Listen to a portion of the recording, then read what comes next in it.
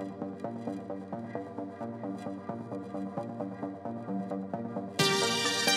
vampires.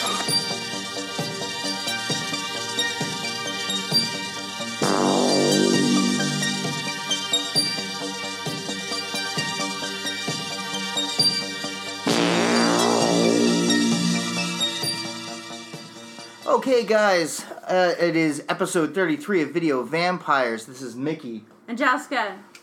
Jess, real quickly, Beyond Fest has been going on. You've gone to it far more than I have, I think. Well, I went to opening day, which was Climax. Uh-huh. There was still all the regular issues, by the way, which the entire, I feel like, Beyond Fest going peoples have mentioned. It was Fandango. It was a nightmare. It usually is. But they actually switched, so they did a lot of stuff, and they changed the ticketing companies and whatever. But yeah, we went to Climax was the opening movie, the Gaspar Noé film, who did Enter the Void and Irreversible and Love. It was alright. Like, I didn't love it, and I wanted to love it, and I just didn't. Like, some of the scenes are so cool, like that whole opening scene in, like, the first act with the dancers is, like, really, really great and beautiful, and you're, like, kind of psyched on the movie, and then everything else was just kind of, like, whatever to me. Like, I wanted it to be more of, like, this visceral, internalized LSD trip, and actually it was just kind of, like, a boring look at everyone's LSD poisoning. I don't know. But it sucks because some of the camera work was, like, really great, but it just, like, didn't, it just stopped for me. I was just kind of like, I'm watching this same movie for over an hour. It was just whatever. I feel bad because I want to like his movie. I just don't. Okay. Yeah. I mean, hey. But you saw the dancing is amazing. Yeah, I really like what was her name? I can never pronounce her name. She was Sophia. Yes, that one. The one who was in Kingsman. And, like, the knife legs. Yeah, and Atomic Blonde as the, like... She was in that movie Hotel Artemis? Artemis. Which I heard was Armistice. shit. Yeah, the one with, like, all the... Yeah, whatever. So I just didn't see But it. I like her. Yeah, I do too. But you saw something else. What did I see? Well, you went to the Cronenberg stuff. I did see Dead Ringers. Which I hadn't seen before, with Jeremy Irons, where he plays... You've never seen that before? No, I never It's saw a fucking sad movie. It's really sad. It is sad. Oh. I mean, but you find sadness, or you feel bad for characters you probably shouldn't have. We talked about this before. I know, but I feel like the point of Dead Ringers is you're supposed to feel sad at the end. I don't want to give away the ending, because the ending's beautiful. But it's sad. I mean, is it sad? Yes. Yes, it's very sad. I don't think so. I really liked it. It is the first time I had seen it, which is cool because Cronenberg was there. And he even talked about, like, how he hadn't seen this movie that he did in a long time, obviously. But, yeah, Jeremy Irons plays twins. And I really liked it. I mean... I still don't know if it's my favorite Cronenberg, but it's still pretty great. I don't really feel that bad. I mean, yeah, it's because you have no heart. But these guys were gynecologists, and then they were switching lovers without telling. I'm not saying that, like, they did things, they didn't do things. I'm saying that, like, you can still feel for a character, and, like, I mean, again, I don't want to give away the ending, but, like, I feel like the ending is a really, like, fucking sad Howard ending. Shore was there too. That's cool. You know what I'm upset about? Cool. I was upset I missed Scanners, because apparently after Scanners, Michael Ironside, who was completely a surprise, showed up and did a Q&A, and I was like, really? Oh, I would have loved to have seen that. Dude, well, yeah, and then they did Videodrome too with Blondie and Cronenberg and Jennifer Jason Leigh. For Existenz, yeah. So Debbie, I heard that. And Videodrome. Yeah, but I heard that it was a double feature of Videodrome and Existenz. Yeah. Debbie Harry was there for Videodrome. Jennifer Jason Leigh was there for Existenz. But they all took pictures together. Yeah. And then I wanted to go to The Fly, but I couldn't. That Cronenberg was there for that, and so was Gina Davis. Well, they did a whole shit ton. There was Shivers. Yeah. I can't remember what else they played, but they had a whole Cronenberg collective with him being there. And honestly, he looks fucking good. He does. Like, he looks great. Yeah. I am going to see Monster Squad on Thursday. That's my Beyond Fest thing. Yeah. Which is going to be cool because it's going to be Monster Squad, and there's a new documentary about Monster Squad that's playing right afterwards. The cast and the crew is going to be there. I'm hoping they open up some questions to the crowd because I have quite a few questions. Oh my god. Yeah, so, you know. What else is playing? Oh, Suspiria. Okay, so they made me dance. They didn't make me dance. I volunteered, but I still feel shame about it. Because, I mean, basically they were like, if you want these tickets, you got to dance for them. Yeah, and now it's funny because they posted on their Instagram, like, we're just giving away 200 tickets to whoever shows up tonight. Yeah. And someone was like, I had to dance for mine at Climax, and I was like, fuck, me too, and I still feel the shame. I, like, locked eyes with someone, too, like, there was, like, a mad rush for a second. I was like, oh, shit. And so I, like, looked off to the side and I made eye contact with this man in the first row. And I was like, oh, my God, he could see me. They all could see me. But, yeah, I got my fucking ticket, so I hope it's good. It will be good. It's going to be good. It's going to be really good. But, yeah, the whole Beyond Fest schedule is pretty cool. I mean, the Cronenberg thing is, like, awesome. And it's cool that he's there and, like, he can joke about his movies and have a fun time. I mean... He's the only director I've ever listened to director's commentary on. Yeah. It's just weird. Like, it's like, I love the sound of his voice, and I like listening to him talk about something. Yeah, he has a really soothing voice, which is really creepy. Right. Yeah. Especially because, like, you know, I mean, especially if you look at his earlier... It's just... Whenever I think of David Cronenberg as a person, I can't help but think of him in Nightbreed. I know! You know, like, that's what I imagine David Cronenberg's really like, you know? It's like... You know, perfectly, like, articulate, and he can come off as really, but, like, deep down, he's got a fucking weird, like, mask with buttonholes and, like, and you know. I also watched this French movie that I'm obsessed with. It's called The Wild Boys. That's in English. Yes. But it is in French, and it's fucking great. Okay. Okay, I also ate a mushroom chocolate, a magic mushroom chocolate, so I was watching this movie, and it was just, like, glittering in my brain. But I loved it. It's basically about these group of friends.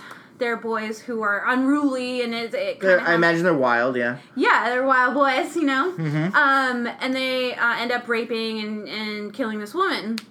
And then, you know, but they're rich, aristocrat parents, you know, don't know what to do with them, and they get released to their parents, and their parents find this, like, old sailor that's like, I can turn and I can fix any wild boy. Uh-huh. So he takes them on this, like, crazy trip on his boat, and it's just him and his dog to this island. Now, I don't really want to ruin it for anybody, but the island apparently has magical properties. Oh, of course. And then the whole cast is women playing men. Except for the sailor. It's actually really fucking cool. I loved it. I watched it twice. Mm-hmm. It's on Mubi, which actually, if you are an American Cinematheque member, they're giving away a free 30-day membership to Mubi. I suggest it. I've talked about this app before. I fucking love it. Mm-hmm. They had a bunch of his other shorts on there. It's like Bertrand, fucking... Yeah, something French. Something really French, but I would check it out, and if you can, I would just utilize their free trial membership, because you could watch a ton of movies in that time period, but... For sure. Yeah, that's what I saw. Those are the things that I saw. Yeah. One really great movie and one, like, fucking whatever. Yeah, well, speaking of movies, we are, real quickly, if you go on our Instagram... At @video_vampires. We're doing every day for the month of October. We created categories and we're picking movies for each day. So we're posting those picks every day. So so far we've covered, what was it? October 1st, which was Monday. Yeah. Yesterday. And then October 2nd. By the time this one comes out, it'll be October 3rd. Yeah. We've been talking about, just little like. Like for example, your favorite picks. Yeah, or some of these. I was going through the calendar, and some of them are not my absolute favorites. But no, but they feel right. Right, and I desperately tried. And I know you did too. To avoid doing movies that we've already covered, in the podcast. But I think there's like one or two where we just couldn't help it. But Yeah, of course. There's like some classics that you just can't, no matter what, you want to put them in there, and a few like slipped in. Yeah, absolutely. But we encourage everybody to check it out, and also, put your own picks up and hashtag us at hashtag Video Vampires, and so we can check it out, and we can. I'm really excited about that, and we'll get into the movie that we. I really, honestly, I didn't really watch much. I've been editing the film that I shot, and then, and so I've been like.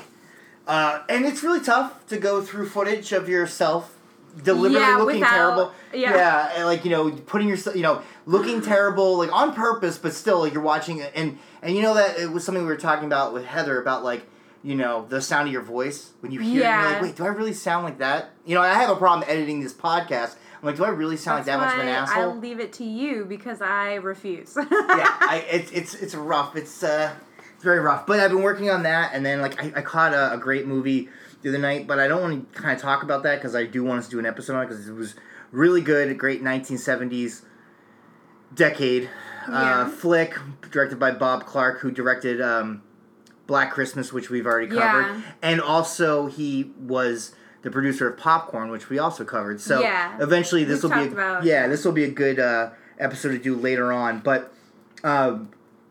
I watched that. I finished Only God Forgives finally because I don't know why I didn't because I loved it.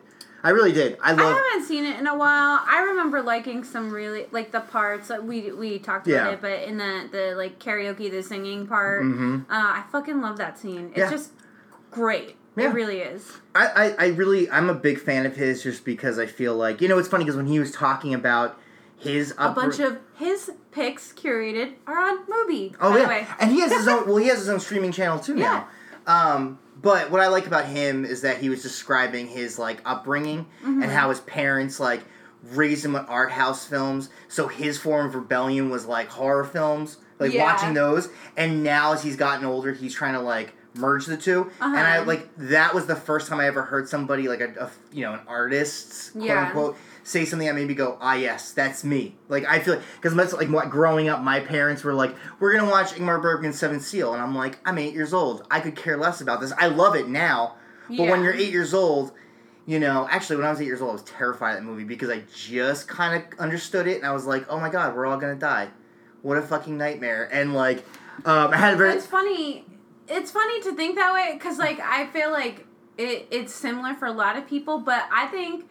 Like, I think we're all a lot of influenced by our parents, but, like, I think that I'm kind of the same, where, like, I'll watch these, like, really great, beautiful art house films, but, like, you can't be pretentious about that shit, man, because, you know what? Everyone loves Nightmare on Elm Street. I don't give a fuck who you are. But, like, my father didn't sit down and be like, you have to like this, Whereas, like, it's funny, because my parents didn't sit me down and do that, but it was, like, they were very much like, we're going to watch this.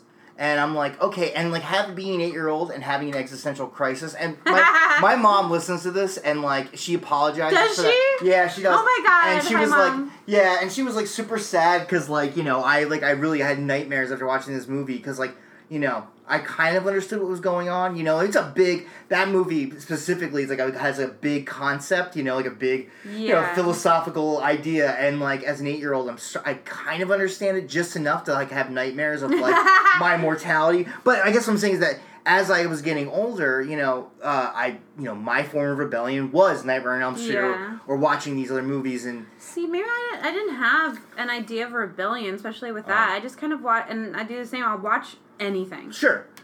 But I mean, it's funny because now I find myself like as when I'm writing something or I'm trying to make something, I'm trying to merge the two. It's like I do love Ingmar Bergman films. I do love Wim Wenders, who was like a big my dad was a huge fan of. And like but I also love my Texas Chainsaw Massacre. So if I can find a way that I can take these two art forms and kind of mesh them together, and that's why I like Nicholas Winding Refn because that's what he's doing. Like whether you like him or not. We should have Matt talk about him. Yeah. He'll just crush all your hopes and dreams. Yeah, but then Matt says something like, I liked Predator, and it's like, fuck off. Matt, I love you, but fuck off. We're talking shit when he's not here. He won't listen to it, He won't listen to it. So, yeah. Love your dog. But, anyway, moving forward, we watched The Town That Dreaded Sundown, which was... a, what was it, 1977 film. Yeah. It's loosely based on, well, I mean, it's based on a true story about, like, or a true events of, like, this series of murders that happened, or attacks that happened in Texarkana, which is, like, the way Texarkana is, it's, like, on the border of Texas and Arkansas, so there's a Texarkana, Arkansas, and then there's, like, a thin line that... Get it? Yeah, no, but I mean, like, yeah, exactly, but, like, there's pictures of, like, the... Welcome to Texas, welcome to Arkansas, like right next to each other. The interesting thing about this movie was it was directed by Charles B. Pierce, who his first film was a movie called Legend of Boggy Creek, which was like this kind of very similar to what he was doing in Town That Dreaded Sundown, but it's like kind of like this like has almost like they're trying to do like a documentary type film. Yeah. Except for having like local people reenact like the alleged events. Kind of does the same thing in The Legend of Boggy Creek, by the way, is fucking so out there. You should totally watch it. And then like this one isn't. Yeah, but Legend of Boggy Creek is like what? Because I mean, in this one, in Town That Dreaded Sundown, they got some not a bunch, but they got some actors. Yeah. Legend of Boggy Creek is all fucking, like, all the people who allegedly these things happen to, like this creature, like a Bigfoot type creature, that they're playing themselves, and they're reenacting their encounters. It's fucking weird. And then he makes a sequel to Boggy Creek called Boggy Creek 2, and the legend continues. The only time I've ever seen that movie is on Mystery Science Theater.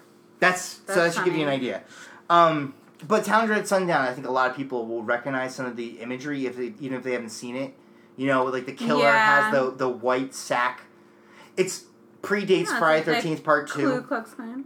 Yeah, but I mean, like, if you think of like horror movies, like Friday the 13th Part 2 totally uses the same. The killer has the same. Yeah. Jason has got the sackcloth, and then it's endless.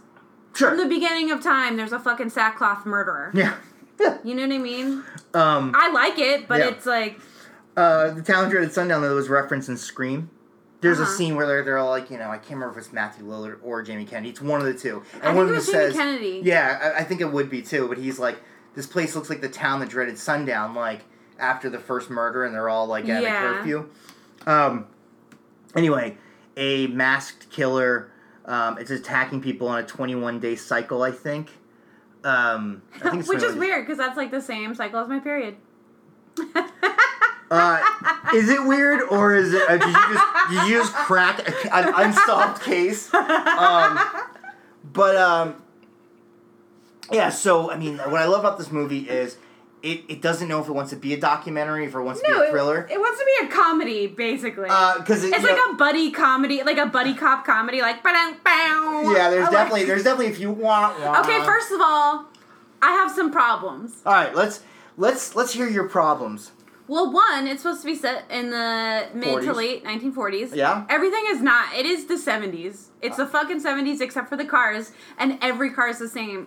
Did they just find one person with, like, maybe 4 of the same car, and they went to it? Also, he has, like, some Dukes of Hazzard, like, love lust, because there's, like, launching cars. There's, like, lots of, like, slow-motion drives. Like, what are you doing? You're aiming for your audience. You're going... Okay, people want to see car I fucking hate it. Oh, I loved it. I hate it. I loved it. We're going to make this 40s movie, but it's actually going to be in the 70s. We're just going to use old cars because I just feel like using them. And we're going to use a narrator that sounds like Criswell, saying stuff like only the names have been changed, which I love. Anytime you hear something like that, it's just like, oh my god, it's ripe for just like, oh, like, this is going to be great. Because like now I know that 90% of this movie is going to be bullshit. And, which I like I said, they're very loose with the facts, but they, and the interesting thing is because this movie has become such an iconic film, especially in Texarkana, the movie has kind of replaced the facts, Yeah, of course. Urban legends. Sure. I like the fact that this movie is Zodiac before Zodiac. It's like, even though Zodiac was a real murderer. So was this. I know, but what I'm saying is that like Zodiac was like police procedural. Like it's just not really good. It's not a thriller. You know from the get go they're never going to catch a Zodiac killer, and just like this one. But, I mean, and Zodiac's better, but I like the fact that this one is Zodiac with non-actors. And I mean some non-actors. Like, I mean, Sparkplug, who is like this bumbling, for whatever reason, in this very serious, you know, I mean, and the killings or the murder scenes are actually pretty fucked up. Like, the idea, like him tying the girl to the tree. Oh, yeah, they are, but he delivered them in such a comical way that you can't take this movie seriously. Oh, I think you're just thinking of Sparkplug. There's a fucking cop named Sparkplug who's like this erratic driver, and he has to be he's a bumbling idiot. And there's a whole great sequence where they're going to do a stakeout, and he's got to dress in drag, and they play that up so much. Like, they stretch that out as much as they can for comedy. And I'm a big fan of Sparkplug. In fact, I could have been completely satisfied with a spin-off film that's just about him. Of course you would. Yeah. But we have Ben Johnson, who plays J.D. Morales, who is, like, the greatest Texas Ranger in history. Obviously, they've overlooked Lefty Enright, who was played by Dennis Hopper in Texas Chainsaw Massacre 2. But Ben Johnson, we watched in Terror Train last episode. Which is really funny, because first scene is him walking out of a train. Yep. And the funny thing is that Ben Johnson's actually, he's been kind of, like, on my radar inadvertently the past few weeks. Like, a few weeks before we watched Terror Train, I watched The Wild Bunch with him in it. Oh, yeah. And then Terror Train, and then now this, and it's like, I'm sure the next movie... He looks good with a mustache. He's a cool dude. He's, like, the best part of the movie, you know? Yeah, like, he is. And he's clearly, like, you know, that was their budget, you know? Yeah. I think he won an Oscar for Last Picture Show, so it's like they got an Oscar-winning actor. Yeah. That's where their budget went. That and all the cars that look the same. But then you got Andrew Prine, who he plays like the somewhat second most competent cop in this movie. Oh, that's not saying much. Who cannot do anything without reporting it on the walkie-talkie. Like, the killer would have been caught a long time ago if he had just fucking put the walkie-talkie down for a second. Yeah, man. And just, you know, ran into gunshots. I mean, I guess that's what I mean when I say it's very, like, this is how it's done. Very police procedural.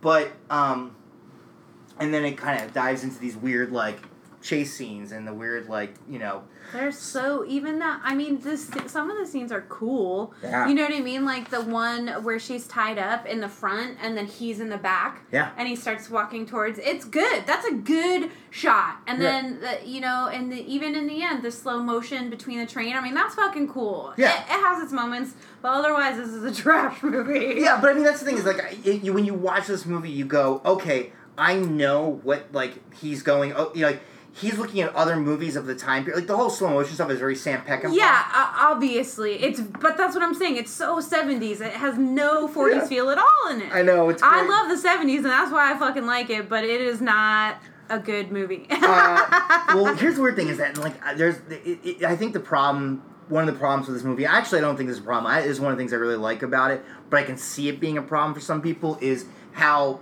erratic the tone is, like, you know, like how it goes from serious, or it goes from documentary style to, you know, horror film, to comedy, and then there's this one weird part, and it's kind of famous, so I'm not really spoiling anything, where it becomes almost like an Italian giallo film, where, like, the killer rigs up this fucking trombone knife thing, and attacks me with it, and it's like, what? It's something out of an Italian horror film, where, like, the killer has this elaborate slashing, death, you know, murder sequence planned out, and it's completely ridiculous. And then, towards the end of the movie, out of fucking nowhere, it feels like, Mary Ann from Gilligan's Island shows up, and she's one of the potential victims.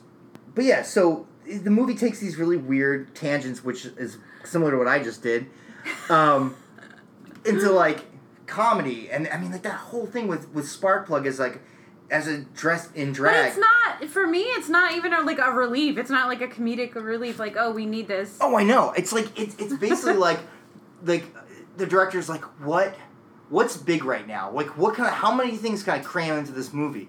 I like that. I like that the tone goes ape shit. And I love the fact that maybe he saw an Italian film and was I want to do that. I want to do that, because there's no evidence that this actually happened, like, that there was, like, he tied a knife to the trombone and then killed her by, like, playing the knife trombone. It's amazing. I know, it's such a weird part, but it feels so out of place. Yeah, it is. It's completely out of place, and that's what I think I like about it, is that it's like, what the fuck is this for? The interesting thing, though, is that when you read just a little bit about this actual case, like, the actual case is far more interesting than this movie. Like, they were doing some relatively, serious, like, psychological profiling on this guy, and the stuff they were coming up with was way more interesting than what we get in this movie. Yeah. You know, I mean, this movie is a B-movie. It's an exploitation film disguised as, like, this is the facts as we know, presented as they happen. It's like almost like an episode of Dragnet that just goes on and on and on. Yeah. And it is the longest 86-minute movie or 89-minute movie that I've seen in a long time. I like it. I like Andrew Prine's weird, like, poor man's, like, David Carradine. Like, yeah, man. He just looks, he has that look. I love the incredible acting because you can tell that 95% of this cast is local. Yeah. Which is very much like Boggy Creek. Like, I like Charles B. Pierce because he just pulls from, like, he's like, fuck it. You know what? You want to be in this movie? You're in this movie. Yeah, because they had no budget. I know, but he... But that... Not because it was some artistic approach. No. But I'm saying is that, like, for no budget, that train sequence is pretty fucking rad. It is cool. But that's what I'm saying. It does have its moments. It does. Again, I like this movie. I like it more for the fact that it if you think about it historically, it falls in between Black Christmas and Halloween. Yeah. Well, in a deep ditch, it falls in between there. Yeah. Right, but I mean, like, you can't overlook that this movie actually has. Here's something that me and you have talked about before too. Before we watched this, was in Texarkana in the past, like, I think 10 years, they've been watching this movie. You know how in LA, so weird. How in LA we do, like, at Hollywood Forever Cemetery, there's the screenings. Yeah. Right. Okay, but you know what I'm talking about. Yeah. And they always cap it off in October with, like, I think one year they did Night of the Living Dead, one year they did The Shining.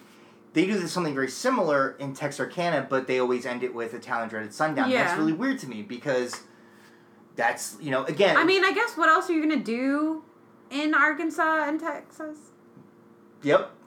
If you live in the Arkansas area or Texas, Jess wasn't just trashing your fucking state. But you live in a place where nothing else happens. Has anything else happened there since then? Since these murders? Probably not. Have you watched Castle Rock at all? Yeah, but I didn't end it. I actually heard the ending sucks. Okay, I heard the ending sucks too, but I'm on the second episode. We need to both... It's so good in the middle, man. Okay. It really is. But it lost... I didn't even watch the ending, and I don't want to now, because I heard it's disappointing. Okay, well, I'm going to finish it. I'm not blown away yet. But anyway. There are some solid episodes. I won't... If you're only on the second one, I won't say anything. Yeah, don't. But... it kind of just dropped off, but I feel like... kind of like this episode's kind of dropping off. Now we're just randomly talking about... Yeah, no. I think we're... You're usually the one who's like, hey, wrap it up, and like... It's because we're not over an hour yet. It's Halloween, so we have a ton of content, which is weird because we don't want to go over too much since we're releasing a movie a day that we both picked, which is like... ends up being 62 movies, you know what I mean? Sure. And then we're also going to be recording some little tidbits about the movies that we pick. Yeah, so we don't want to go too much over, but we also want to leave and talk to you guys some other time. Yeah, all right. So that was the best exit I think we've ever had. So check out the Instagram page and check out our Facebook page. Yeah, and participate. Even if you don't do all of the 31 days, you can at least tell us your favorites, and that's cool. Yeah, or even if you're afraid that we're going to judge you for your... Which we will. Yeah, which we will, but in a nice way. Maybe make you will be nice. Yeah. Yeah, because... Okay, anyway, I'm going to let that one... We're just going to go and have a great night. Bye. Samuel P. Fuller, age 24. Linda Mae Jenkins, age 19.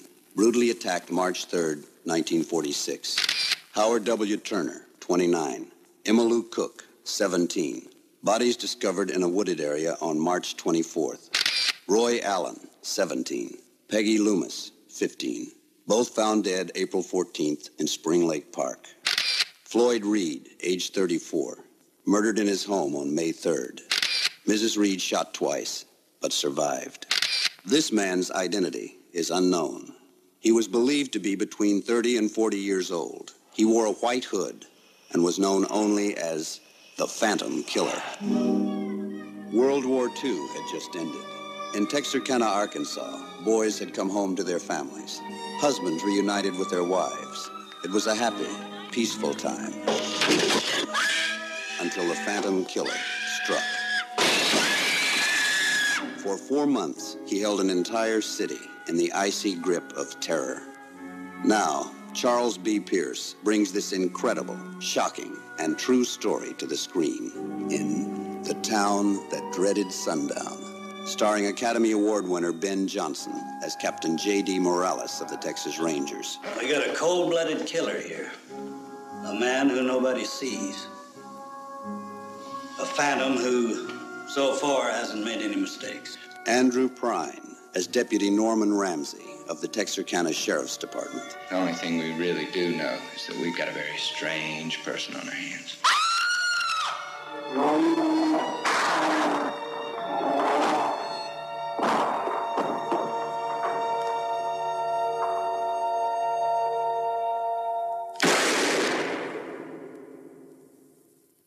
The Town That Dreaded Sundown, a true story.